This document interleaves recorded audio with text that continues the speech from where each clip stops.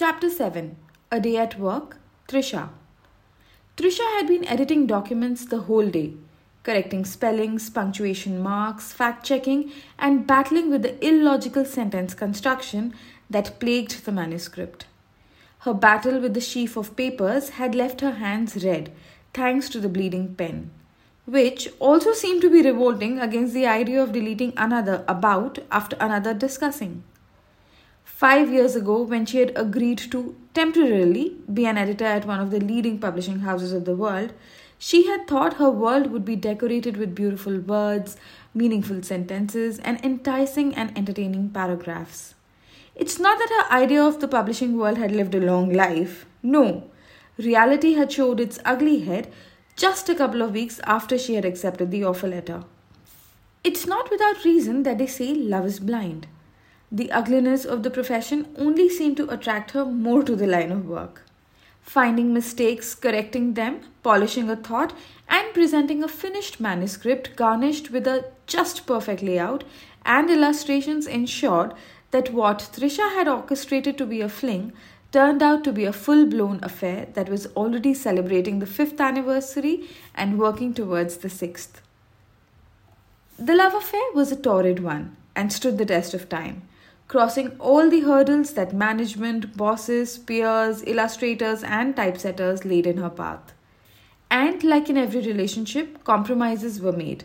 The course of dreams changed, new ambitions took precedence over the old ones, and life fell into a pattern.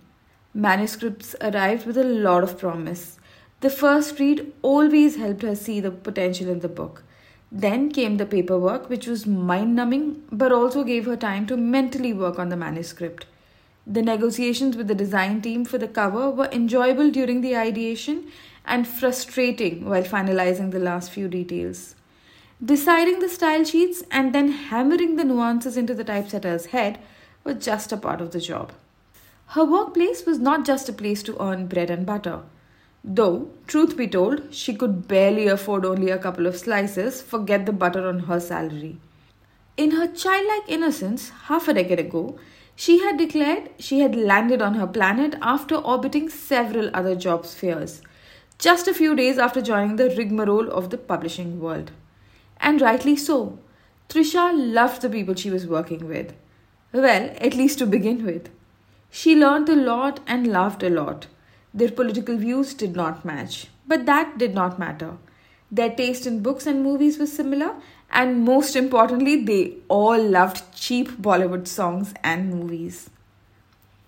All these thoughts and many more like these rushed through her head as she headed home, lugging work to finish at night.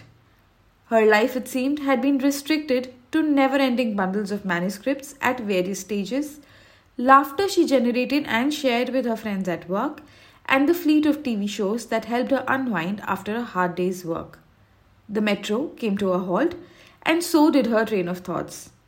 More than the weight of the unedited manuscript, just the idea of arguing with the horde of auto rickshaw drivers that would meet her at the exit weighed her down. Taking a tough stance, she began the process of zeroing down on an auto rickshaw driver after a series of exchanges that went something like this.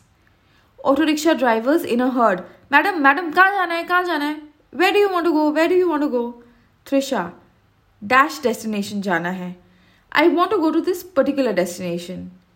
Most of the auto rickshaw drivers would disappear at this point, and though she would never admit it, a little part of her would be disappointed that these men were not impressed with her address. Of the two that would remain, the confident one would continue in the following fashion. Auto rickshaw driver, ARD. Long pause as if thinking whether taking her home might include a battle with the Dakus of Chambal. Trisha, losing patience and at the same time pleading, Bhaiya, bolo, chalenge aap. Tell me, will you go in that direction? At this time, she did her best to remember the major landmarks on the route. Her tone almost suggesting that she was trying to convince the guy that doing his job to earn his living might not involve a gun battle since she lives in a safe and civilized part of the city. ARD. Bus stop ke piche? Behind the bus stop? Trisha, her hope rising. हाँ, सफेद वाली building park की तरफ. Yes, the white building towards the park. ARD. Talking as if addressing a press conference after a terrorist attack. Madam बहुत दूर है. हम तो कहीं और जाएंगे. Madam, that's too far. I will be going to a destination which is nowhere near to where you want to go. This declaration was usually followed by a wide grin and made the insides of Trisha's intestines curl. She sighed deeply, consoling herself that the weekend was just a night away, and looked around for another auto rickshawala to have the same conversation, hoping for a different ending.